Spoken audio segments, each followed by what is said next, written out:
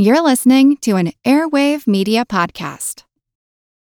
When you need mealtime inspiration, it's worth shopping Kroger, where you'll find over 30,000 mouth-watering choices that excite your inner foodie. And no matter what tasty choice you make, you'll enjoy our everyday low prices, plus extra ways to save, like digital coupons worth over $600 each week. You can also save up to $1 off per gallon at the pump with fuel points. More savings and more inspiring flavors make shopping Kroger worth it every time. Kroger, fresh for everyone. Fuel restrictions apply. With Lucky Land Slots, you can get lucky just about anywhere. Dearly beloved, we are gathered here today to... Has anyone seen the bride and groom? Sorry, we're here. We were getting lucky in the limo and we lost track of time. No, Lucky Land Casino, with cash prizes that add up quicker than a guest registry. In that case, I pronounce you lucky. Play for free at LuckyLandSlots.com. Daily bonuses are waiting. No purchase necessary. Void where prohibited by law. 18+. Terms and conditions apply. See website for details. Okay, so there are a couple things that I want to talk about. One is there anything that's in the news that everyone thinks or anyone thinks that we should be covering that we're not covering? Well, I mean, there's that neutrino result, which now seems to have just been experimental error. And maybe do a show about major science gaffes, because that allows you to show how science works. That science doesn't always get it right, not the first time. That's a good idea. Well, and there's just been a recent paper on the retractions in scientific journals and how that is going up. That might be a good sign. Yeah, do a whole show about science mistakes and mistakes in science. Somewhere in my dad's history book that has the Piltdown Man in it. Is that right? The actual Piltdown Man is in your dad's book? The leaves of the book? I think he wrote it. Yeah. Peter Piltdown. How about science friction? I like that. Yeah, overworked. Science friction. Everybody talks about science friction. Okay, the only reason that you don't like that is you didn't come up with that title. That might be one reason, but I don't think that's it. No. How about, Science stumbles? I don't know. Yes. What if we called the show Science, and then the second word would be science, but it would be upside down? So it would be one of those things that you read as a puzzle, like science, and then science turned upside down. Or you could have a question mark at the beginning and the end, and one of them's upside down. Oh. Science. Missteps, errors, goofs, wrong turns. Science, dead end ahead. Science takes the wrong off-ramp. No. Science downloads the wrong MapQuest map, prints it, and takes off an error in the wrong direction. Well, that's not going to fit on iTunes. Yeah, benefit of being concise. Come on, Gary, you're good at telling it. I am. I'm really good at it. Come on, come up with the title. So much pressure. Okay, everybody, I guess just think about something on your own, and we'll reconvene.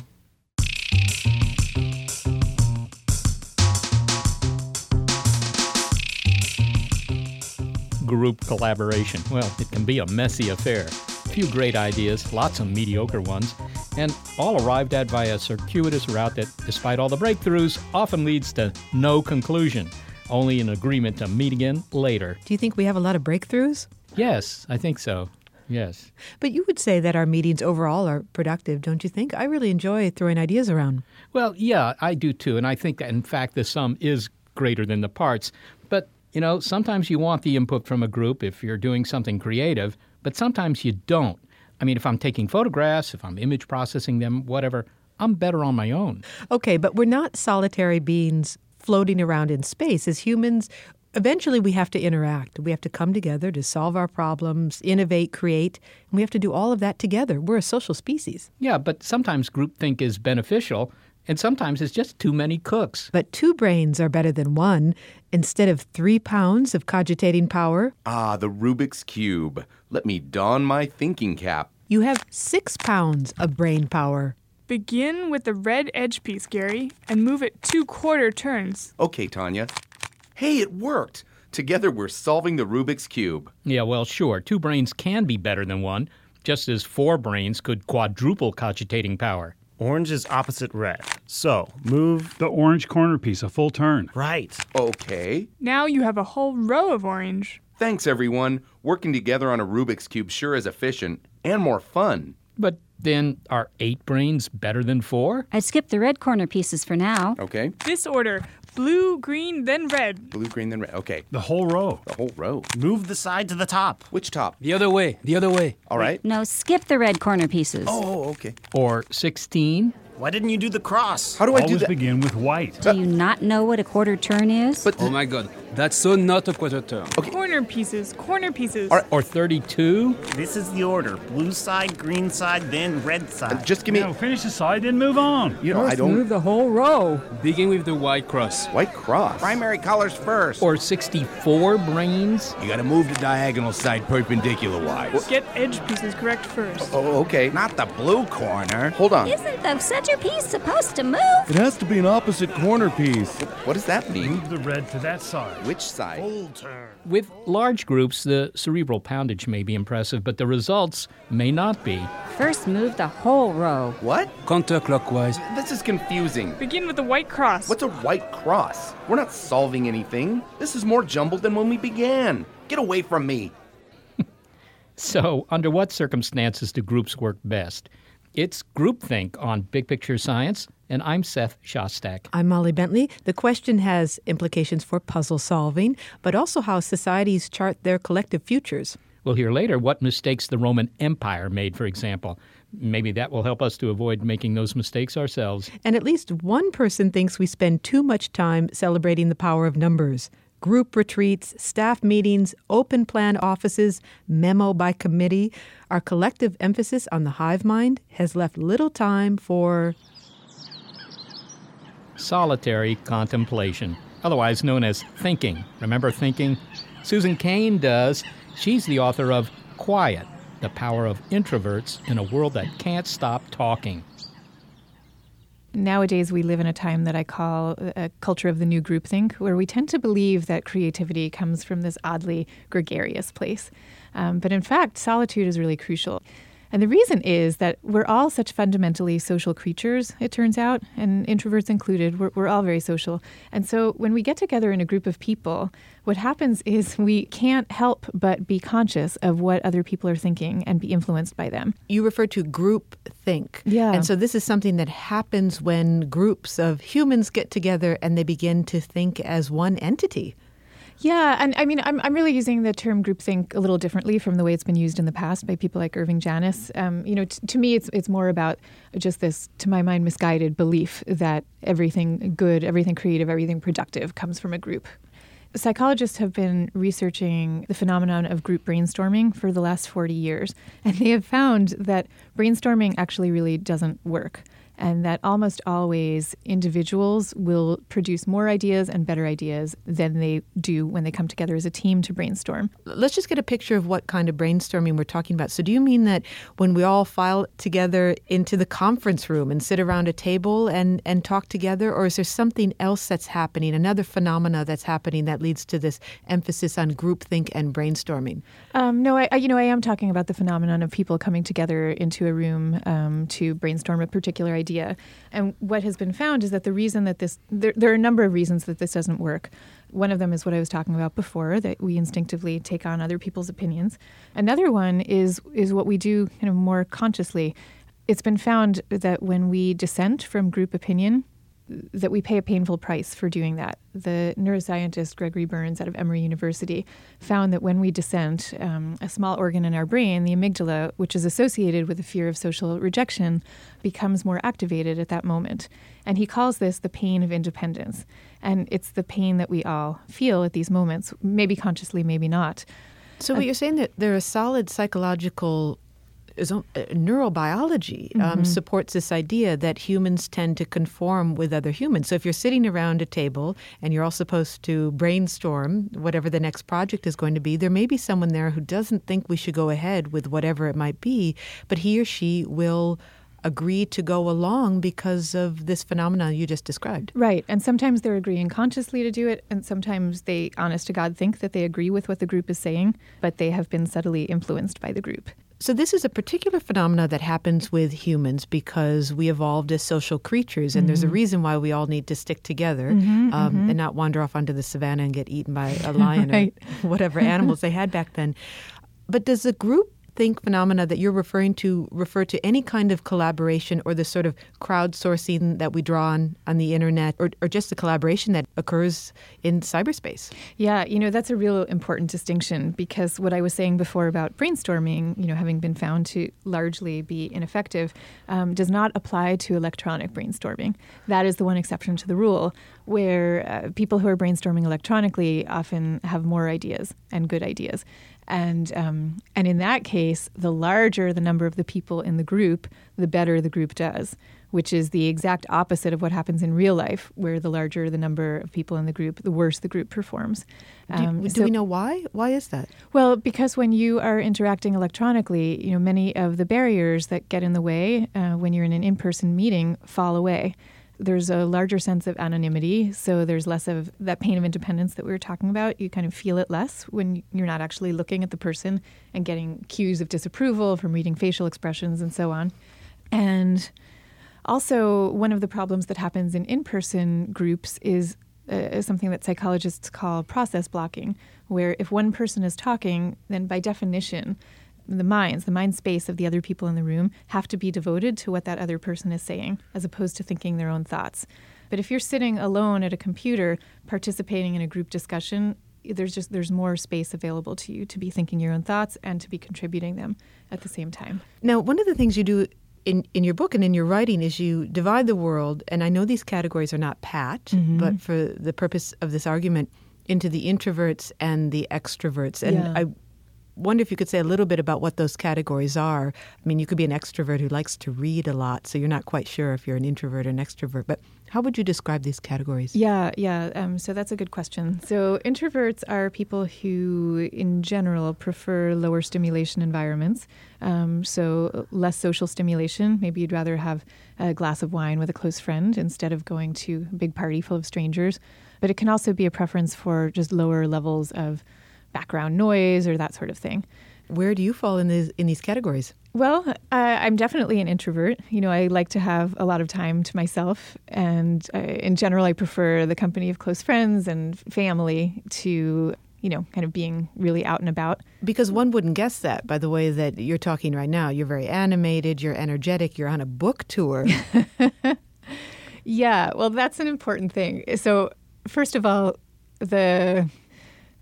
the number of introverts in this country, according to the latest shocking statistics, it's 50%. And I think that the reason this seems so surprising is that most introverts learn to act more extroverted than they are. I think this is something we learn kind of instinctively from a very young age.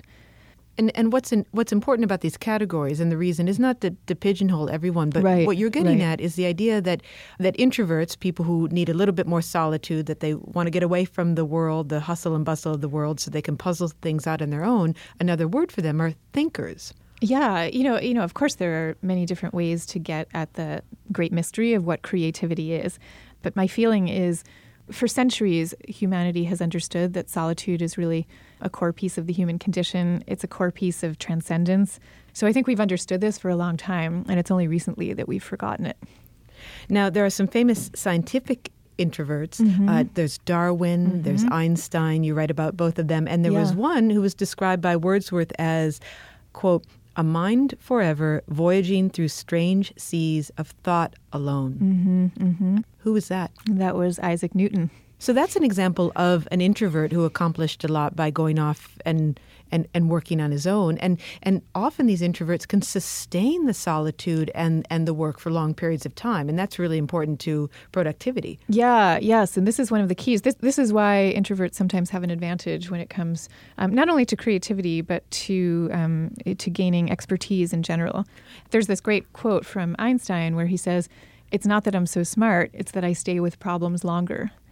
And this to me is very characteristic of an introvert's mentality, because introverts they've been found to stick longer with puzzles, for example. If you ask them to sit and solve a complicated maze problem, the introverts will spend more time than the extroverts inspecting the puzzle before they actually jump into it, and then they'll spend more time working at it, and then they often get the right answer.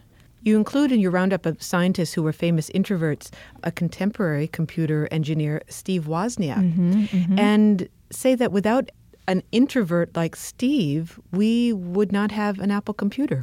Yeah, the story of Apple Computer, it's a really interesting one. So Steve Wozniak was this shy kid who was growing up in California in the 1960s, and he had had a dream from the time he was very young of there being a personal computer for everyone. And he finally realized this dream when he went to a meeting of the Homebrew Computer Club, which was this group of like-minded engineers who had the same dream.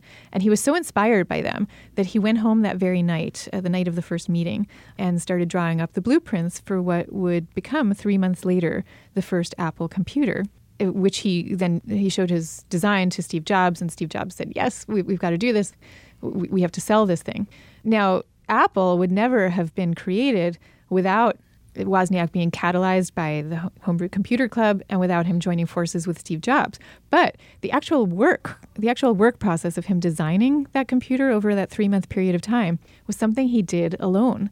He sat in his cubicle at Hewlett-Packard, where he was working at the time, late into the night and early in the morning, and he worked by himself and describes it as a real joyful period in his life. And he now, when he tells other people who want to be as creative as he once was, when he tells them how to do it, he says, you've got to work alone, not on a committee, not on a team. So are you saying that today you couldn't have a Steve Wozniak? I mean, he couldn't go off and work on something, or at least it wouldn't be encouraged for him to go off and work on something for months at a time, that's being ironed out of the way that we work. Yes, that's exactly what I'm saying, and that's what I'm concerned about. Increasingly, our offices are designed as open plan offices where we are now working without walls in large groups of people, kind of subject to the noise and the gaze of coworkers all day long. And and it's not encouraged in many organizations to go off by yourself. I mean, quite the contrary. It's seen as somehow suspect. It's seen as you not pulling your weight. It's seen as being antisocial. And in fact, it's really none of these things. It might just be someone wanting and needing to go off and think and do something that will benefit the group. Susan Cain, thank you so much for speaking with us. You're welcome. It was a pleasure. Quiet, The Power of Introverts in a World That Can't Stop Talking is Susan Cain's book. Some people like the noise. We'll hear one man's response to Susan Cain's request for more me time in a moment. I solved it. I solved the Rubik's Cube. All together now, it's Groupthink on Big Picture Science. It is Ryan here, and I have a question for you. What do you do when you win? Like, are you a fist pumper, a woohooer, a hand clapper, a high fiver? I kind of like the high five, but if you want to hone in on those winning moves, check out Chumba Casino. At ChumbaCasino.com, choose from hundreds of social casino-style games for your chance to redeem serious cash prizes. There are new game releases weekly, plus free daily bonuses. So don't wait. Start having the most fun ever at ChumbaCasino.com. No purchase necessary. VGW. Void where prohibited by law. See terms and conditions. 18+. Back in the day, Thomas Edison could make a film all by himself, as he would do in his New Jersey studio, the Black Maria, photographing jugglers, people sneezing, and other curiosities. But today, when the credits roll on a film, the names of dozens and dozens of people scroll by, many of them occupations I've never heard of. What's a gaffer? A greensman? Best boy? But that's today. Today, we want collaboration. But in the greener pasture days of yore,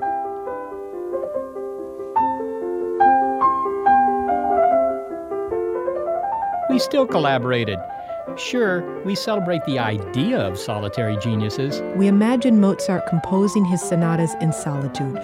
Just the piano, a quill, paper, and the music in his head. But even with these guys, there was more teamwork than you think.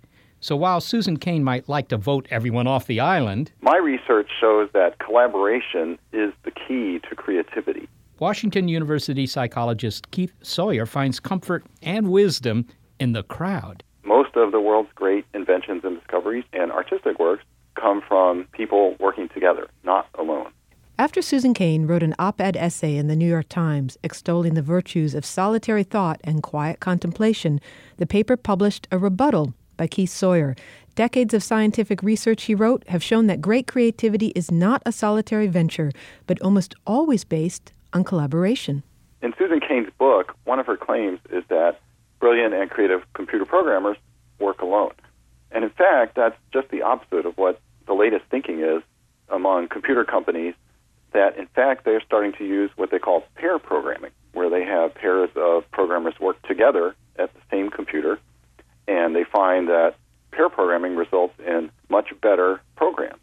So although we might have a stereotype of the nerdy computer scientist, in fact, collaboration benefits even computer programming.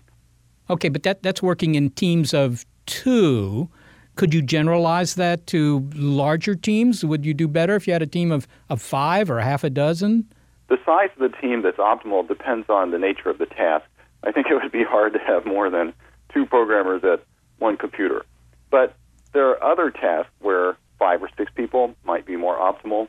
In many cases, if it's more like a design task, and in particular, tasks that require creativity benefit from teams that are at least 4 or 5 people. Well, I can subscribe to that in some sense when I think of how, for example, situation comedies are written. Comedies are usually written by teams of writers. In fact, a lot of writing for television is done in teams. And I can well imagine that you benefit from getting these multiple ideas. But on the other hand, Mozart wasn't writing his music in a team. Yeah, you're exactly right about comedy writing. Most people don't realize how collaborative writing today is. So if you're looking at a situation comedy, there could be 10 or 15 different people on that team. It's the same way with movie scripts, where, again, 15, even 20 writers may have their hands on a movie script. Now, you asked me about Mozart, and we have all sorts of legends that come down to us from history of this sort of mythical solitary genius. It turns out that most of those stories aren't exactly true. They misrepresent the nature of creativity. So yes, there are certain kinds of creative tasks which you may need to do alone, like sitting in front of a musical score and writing down notes. But even the classical composers like Beethoven, Mozart, Brahms, they often modified their works in response to requests from soloists. They may have been composing for a specific violinist, for example. They often rewrote their works after opening night, after comments from respected colleagues. So there's a lot more collaboration that goes on in even something like music composition than we generally realize. It happens in writing, too. A lot of people will be familiar with The Lord of the Rings by J.R.R. Tolkien. Well, he was a member of a writers group. They would get together once a week, exchange each other's manuscripts, comment on their characters and plot lines, and the works that they generated were very much benefited from these weekly conversations.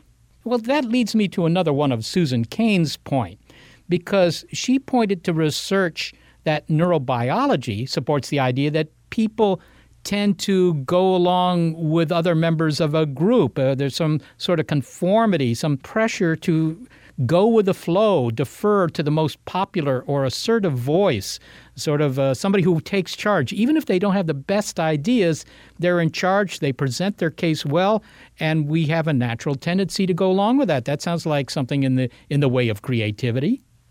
There are lots of potential pitfalls to groups, and we can all think of situations when we've been in groups that made everybody dumber than we would have been alone.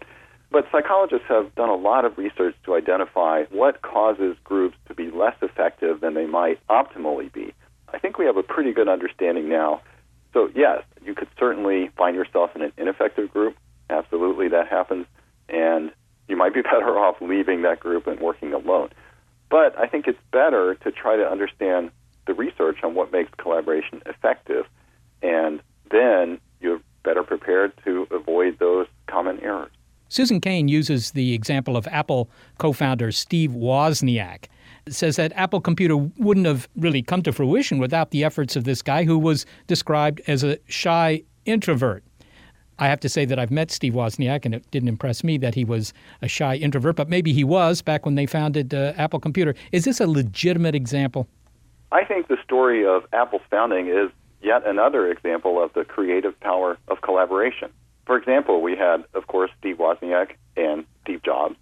They would not have had the ideas that they had if they had not participated in a group called the Homebrew Computer Club, where everyone was coming up with these ideas and designing these circuit boards. They absolutely benefited from participating in that collaboration. Isn't it true, though, that sustained focus is an absolute necessity to master some subject or to accomplish something, and we need solitude for that, and it's becoming harder and harder to do that. If I look in the world of science, most science papers these days are collaborative efforts, and that's because of the complexity of the equipment and so forth.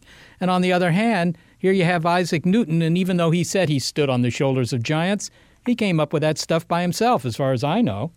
A recent study in Science magazine, published in 2007, shows that scientific papers are becoming more collaborative. The number of authors has increased. And what's even more interesting is that the papers with more authors turn out to be more influential. More other scientists cite those articles. So absolutely, collaboration is, if anything, becoming more and more important. Creative lives are lives that involve moments and periods of solitude, and they involve moments and periods of conversation and collaboration. And perhaps, it's a glass half full and a glass half empty sort of thing. I'm very extroverted, so I do research on collaboration. Susan Cain, self-admitted introvert, so she's writing a book about introversion. And we're probably seeing, to some extent, the same phenomena.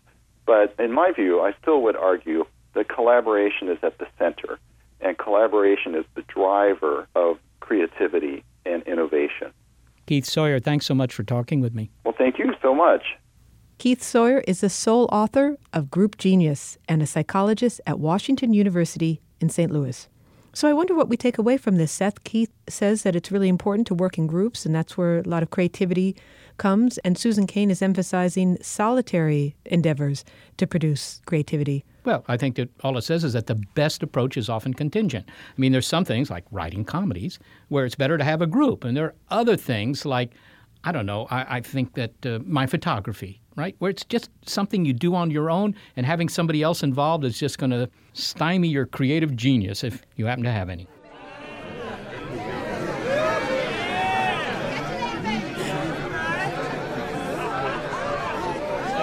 No, you're not standing in a line of impatient moviegoers or among a mob of revolutionary dissidents. Those bickering voices are just in your head. And no, you're not crazy. Quite the opposite. It's normal brain activity. According to neuroscientist David Eagleman, even when you think you're alone, you're in a crowd of unconscious voices, different parts of yourself vying to be heard whenever you want to make a decision. His name for it? The Parliament of Selves. David, what percentage of our behavior is governed by our unconscious mind, if you just had to put a figure on it? It's impossible to put a figure on it, but almost all of what you think and do and act and believe is generated by parts of your brain that you have no access to and no acquaintance with. So the analogy I use in my book is that the conscious mind, which is the part that flickers to life when you wake up in the morning, that's like a passenger on a transatlantic steamship that's taking credit for the whole journey without acknowledging all of the massive engineering that's underfoot. Because it turns out that everything you do, from lifting a bottle of water to your mouth, to riding a bicycle, falling in love, recognizing a friend's face, getting a joke, all of these things are happening under the hood. They involve massive neural computations. But what's happening down there is essentially totally alien to us. When you look inside the skull, you find this pink computational material that's unlike anything we know how to build. And it's miniaturized and self-healing and can contemplate the cosmos. And if you found this on another planet, you'd say, we have discovered the weirdest thing imaginable, except we actually do discover that inside our own heads, and it is us. So the idea is that we don't actually really know why we do what we do. And yet if you asked anyone, almost anyone, they would say, of course I know why I picked up that bottle of water, or why I was attracted to that woman, or whatever it is that we do in our lives. We feel like we have control over our behavior. I think this is why it's taken centuries, really, for the science to develop, because you're exactly right that it's easy to intuit that we are the masters of our own ships.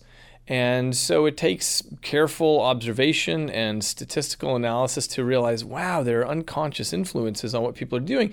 And of course, we can set these things up in the laboratory where we manipulate some signal that nobody picks up on consciously, and yet it navigates their behavior in a major way. Now, you've likened the brain to ships, but also to cars, because you're talking about under the hood, so I assume you're talking about automobiles. Is the brain like a ship with a lot of crew members, or is it like a car? Which analogy do you want to go with? The brain is like a lot of things. So in my writing, I usually use lots of analogies, each of which end up running out of steam at some point. So I try to be clear on which parts are useful. The ship analogy is just illustrating the size of all the engineering that happens under there. The under the hood analogy is, of course, useful just for thinking about all of this. When you get in your car and you press on the gas pedal, you move forward. But essentially, it's like magic, right? There's a lot of stuff happening in the engine that you don't know about until you grow up and learn how an engine works. And it's exactly that way with walking, eating, speaking, social interactions, all of that. I want to get to another analogy that you use. And what it does is it unpacks this idea or this assumption that we have that there are two minds. There's a conscious mind and then there's the unconscious mind. But the way that you describe it, the unconscious mind has all these different selves that are arguing with themselves, I guess if you can put it that way. And you likened it to a parliament of selves. What does that mean? So essentially the brain is not, you can't think of it as one thing. It's made up of all these competing subpopulations that are all trying to control the single output channel of your behavior. And so if I put some chocolate cake in front of you, part of your brain wants to eat that, part of your brain wants to resist it, and you end up arguing with yourself and feeling conflicted. And conflicted is a term that we can apply to humans, but you can't really think of a toaster being conflicted or your computer being conflicted because it just has one set of instructions and it runs with it. But like a good drama, the human brain runs on conflict. And so it's like a parliament where you have different political parties voting for different things, and with enough debating and so on, the vote tips and one solution wins. You either eat the cake or you don't. And so all of this is considered the self, and it's happening in the brain, because we feel like when we talk about ourselves, it's one thing, right? But you're saying that it's many things going on, and I wonder if you could give me an idea of some of the other arguing that goes on. I mean, there's, should I have the cake or should I not have the cake? That's about willpower mainly. But what other arguments are going on? So the cake thing can be boiled down to a short-term versus long-term. It turns out we have different networks that care about making these decisions at different timescales. You also have closely related breakdown of networks that have traditionally been called, let's say, rational and emotional thinking. And this is a classic battle. The ancient Greeks said that life is as though you are a charioteer and you're trying to stay down the middle of the road, but you have the black horse of passion and the white horse of reason, and they're both pulling in opposite directions, and you have to sort of hold on to both to get yourself staying on the road. So it's long been recognized that there are battles between, let's say, reason and emotion. In more technical experiments, when patients get the two hemispheres of their brain divided because of very special surgeries, it turns out that their two brains, the two halves of their brains, are essentially independent brains now. So what that unmasks is that there's always a natural rivalry going on between the two hemispheres. And then when you get down to smaller and smaller levels with more technical things like how does the brain detect motion, you find out that motion detection has probably evolved several times in evolutionary history, and the brain has lots of ways of doing it, and those fight it out. It's interesting that you talk about irrational behavior, because you think if Homo sapiens sapiens has evolved for 8 million years or so, you would think we are finely tuned, and so there must be an evolutionary advantage to being irrational at times. Well, that's right. Sometimes there's an evolutionary advantage to being irrational, but it seems to me that economic rationality is just sort of a fantasy of economists anyway. It's obviously not the important thing for a species to survive, because there are lots of actions that people make that involve kindness and compassion and so on. And to the economist, this seems crazy, but it actually is rational from another point of view if you think about the pro-social glue that provides for a community and the reproductive benefits that gives at a higher level. So how we define irrationality it depends on the field of the person doing it.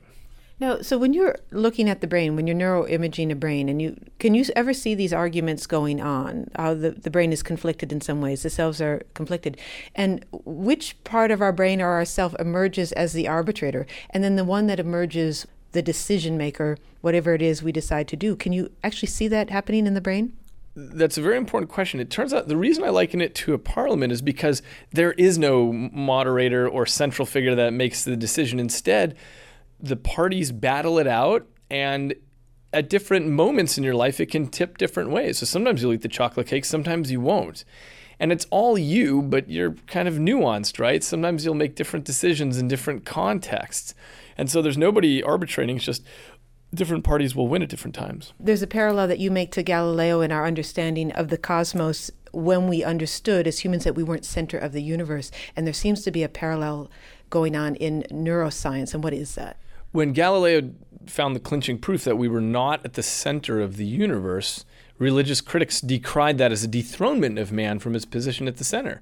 But I suggest that dethronements have an upside, which is what we've discovered in the meantime, is that the universe is so much bigger and more wondrous and subtle than we ever imagined. And so it turns out that the same thing's happening in neuroscience. We're not really the ones at the center anymore, and yet what we're discovering is absolutely mind-blowing and better than we might have intuitively thought.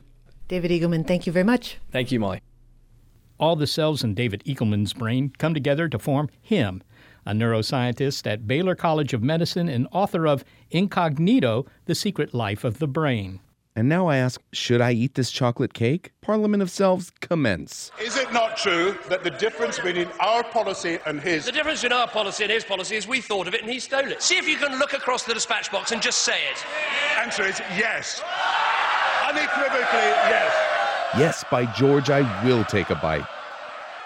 Up next, why groups of educated political conservatives are losing trust in science. Oh, and the rise and fall of civilizations. Yeah, that's all. It's groupthink on Big Picture Science. A lot happens every day. Cut through some of the noise by listening to What's New with Wired, a podcast that provides in-depth coverage on technology and culture. With new episodes released every weekday, you can catch up on all the major events you missed. From AI developments to business updates to new scientific theories, it helps you make sense of what's happening in the world. Plus, each episode is usually pretty short. You can easily squeeze it in on your way to work or during a lunch break. So stay updated with the award-winning journalism from Wired. Listen to What's New with Wired wherever you get your podcasts. That's What's New with Wired wherever you get your podcasts.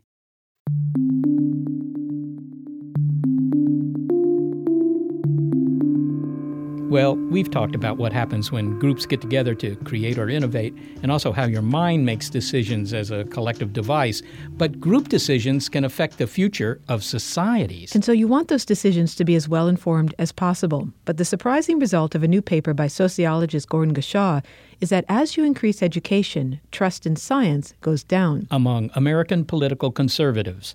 The paper, published in the American Sociological Review, is part of a larger project that he leads called The Politicization of Science in the Public Sphere. Gordon Gauchat's study went back to 1974. At that time, conservatives had the highest trust in science compared with moderates and liberals. But after 30 years, that trust has eroded, particularly among highly educated conservatives. That's one of the big surprises in the paper. So this change over time is actually concentrated among people, highly educated conservatives. So people with a graduate degree or a bachelor's degree. In fact, the change is entirely among that group of more educated conservatives. Well, how do you explain that? Because after all, if they're more highly educated, one presumes that they've been exposed to more science education. Yes. So this has been a long-standing kind of theory about public perceptions of science, that if you're more educated, you're going to like science. You know, the more you know about it, the more you like it.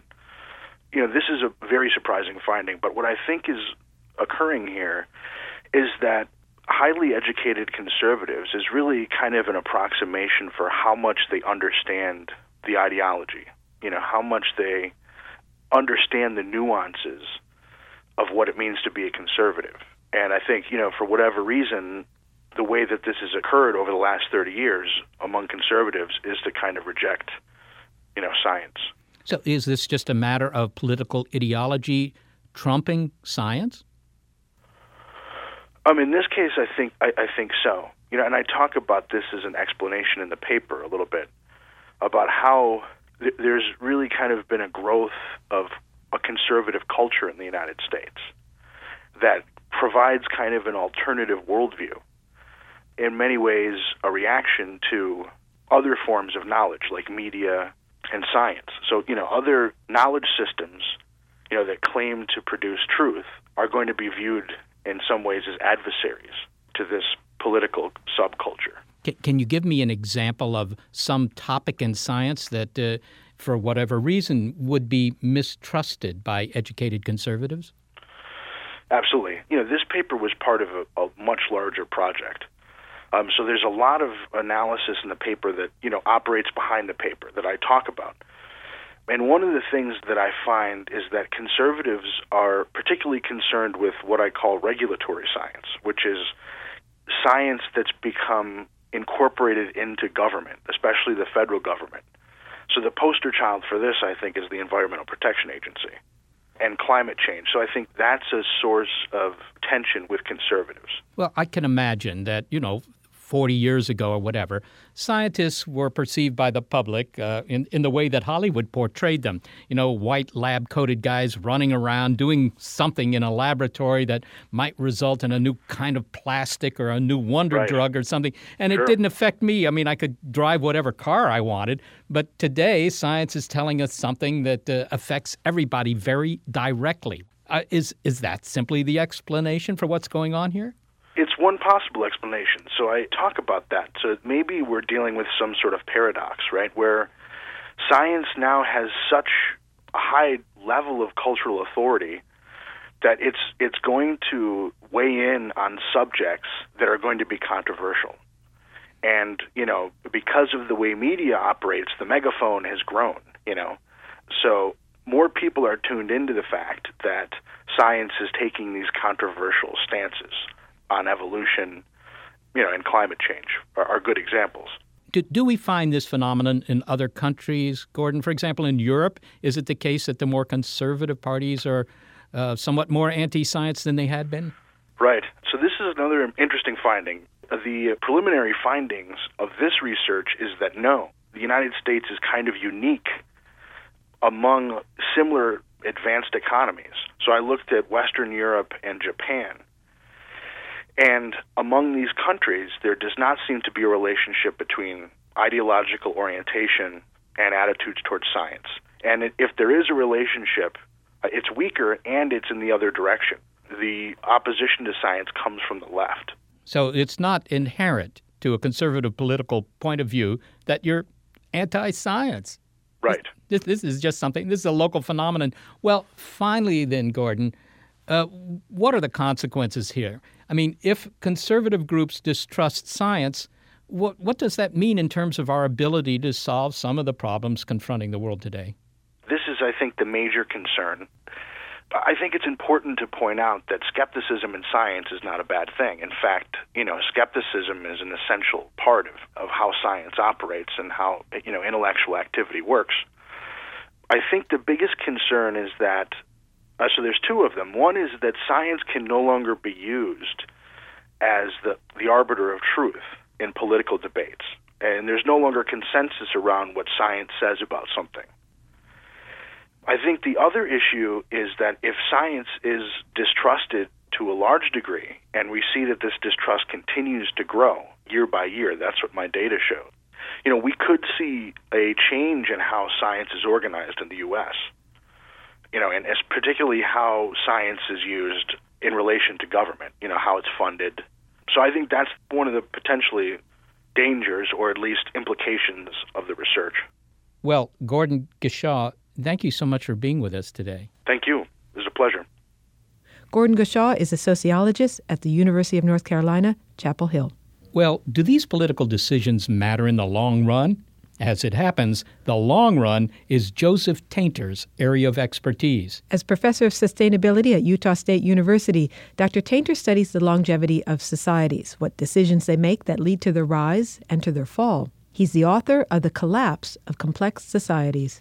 Joe, we've been talking in this show about the benefits of group decision-making. How well do societies generally do this? We have to think in terms of short-term versus long-term. What I see looking at historical societies is that people often make very good decisions in the short term, but they have long-term consequences that can be detrimental. The costs of these decisions accumulate, and it's the cumulative costs that tend to present problems over the long term.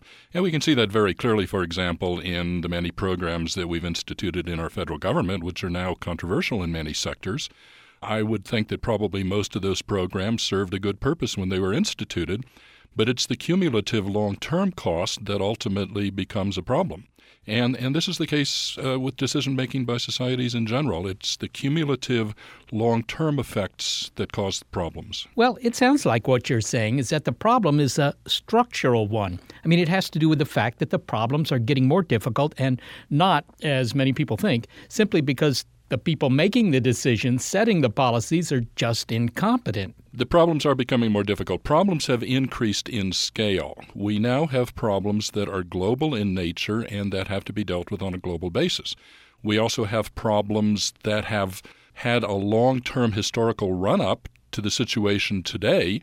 Our federal finances are a perfect example of that, and we have to understand how that historical run-up happened. Humans did not evolve to be broad-scale thinkers, and this is one of the major problems that we have today.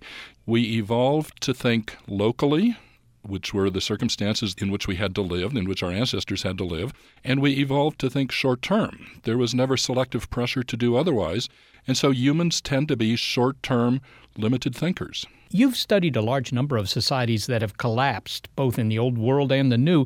Can you say that having more group input, democracy, if you will, results in longer or shorter lifetimes for a society than having one person at the top? I mean, do committees run the world better? There are advantages and disadvantages to group decision-making versus top-down decision-making. Group decision-making has the advantage that it is consensual and people will generally agree to whatever decision is arrived at. One of its drawbacks is that it is slow, it's hard to reach a consensus, and the decisions are limited by the information available to a lot of people.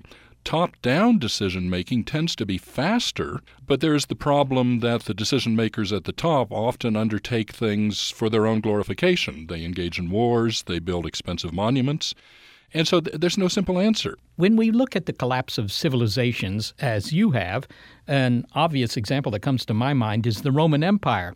You've argued that it wasn't the barbarians at the gates that caused their collapse. Rather, it was an inevitable consequence of the fact that the Roman Empire began to expand. Its maintenance became complex because they had to garrison the whole thing.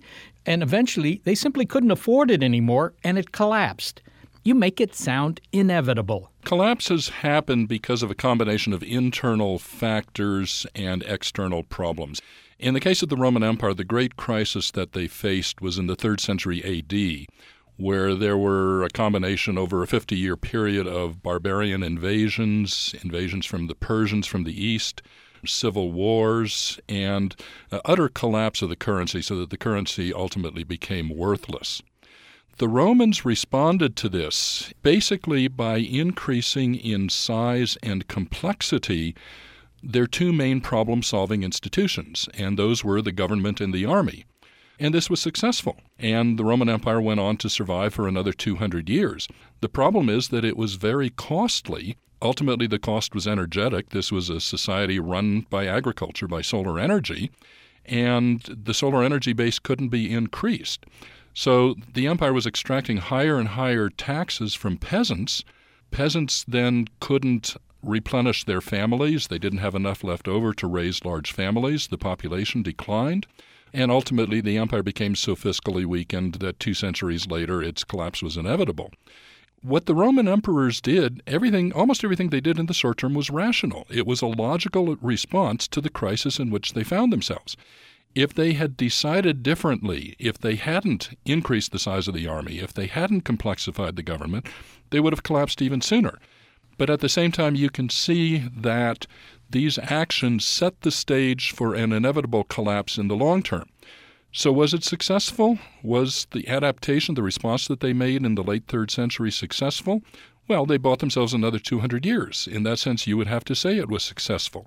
When we look at what we're doing today, when we look at the problems confronting us now, climate change, resource depletion, and so forth, are we really doing the best we can to address these things? Might we do better to have a worldwide czar in charge of these problems rather than counting on our democratic institutions for answers? Well, look at the example of Italy today, where they have instituted a technocratic government that is addressing Italy's fiscal problems. And this government is having some success. But it can be successful only as long as people are willing to support it. And in time, if this government remains in power, it will lose the public support. It inevitably will lose public support because the reforms that it's instituting are painful, and there's already resistance growing to some of these reforms. As I said earlier, humans did not evolve to be broad-scale thinkers. People think locally and short-term in terms of their own lives, in terms of making the mortgage payment every month, getting the kids to soccer practice, the public as a whole is largely unaware in any detail of the kinds of questions that you raise about climate, resources. All of these are major challenges, but the public is not aware of the details of them because most members of the public are attending to their own lives. When we talk about climate change affecting us, say, by the year 2050, or oil supplies becoming scarce by the year 2020, this is an abstraction about the future to which people simply won't respond because it's too distant, it doesn't affect their lives today. Well, finally, Joe, I think you're probably aware that in our search for intelligent life elsewhere in the universe, a critical factor is how long your average technologically competent society survives. Given your expertise, do you have any opinion about the survival prospects for societies out there? If there are civilizations out there comparable in complexity to our own and consisting of beings that have intelligence comparable to our own, they will face the same kinds of problems we do. They will grow complex to solve problems. They'll need energy and other resources to solve problems, and you can expect that those civilizations will go through processes and challenges leading ultimately to collapse, as we've seen here on Earth. So how long could they last? Well, the civilization of the ancient Mediterranean basin existed for 1,700 years or so. Perhaps a little bit longer. Ancient Egypt persisted for 3,000 years, and China has an essentially continuous civilization persisting for 5,000 years. So 500 years to 5,000 years, based on what we know from our own planet, that would be my estimate. Joseph Tainter is professor of sustainability at Utah State University and the author of The Collapse of Complex Societies. Well, what I take from that is the more complex a society becomes, the more that it may fail in the end. Yeah, well, the thing about it that's so disturbing is the inevitability or seeming inevitability of it. I mean, is our own society, Western society, doomed to failure simply because we get to a point of complexity where we can't handle, new challenges and we fall apart? Well, certainly there's a role to play in the sorts of decisions we make as a group and how well-informed they are, how smart those decisions are. Well, you can always hope for better government, but it sounds to me like it doesn't matter. I mean, that's what's got me scared. Maybe the solution is to have a civilization of one. Yeah. Oh, that's probably very stable. Not too much social life. And the taxes would be low.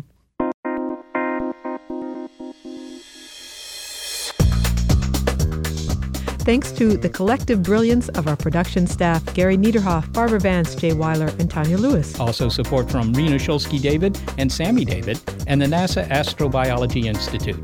Big Picture Science is produced at the SETI Institute, and a big thanks also to our listeners. Your ears have been attuned to Groupthink. You can find more Big Picture Science on iTunes and through the link on our website. And while you're online, why not go to Facebook and our Facebook page, Big Picture Science, and become a fan of the program. You can leave your comments there as well. And if you're a podcast listener but prefer over-the-air radio because you like to listen in groups, check out the listing on our website of radio stations that carry the program. And remember, we present science stories that matter.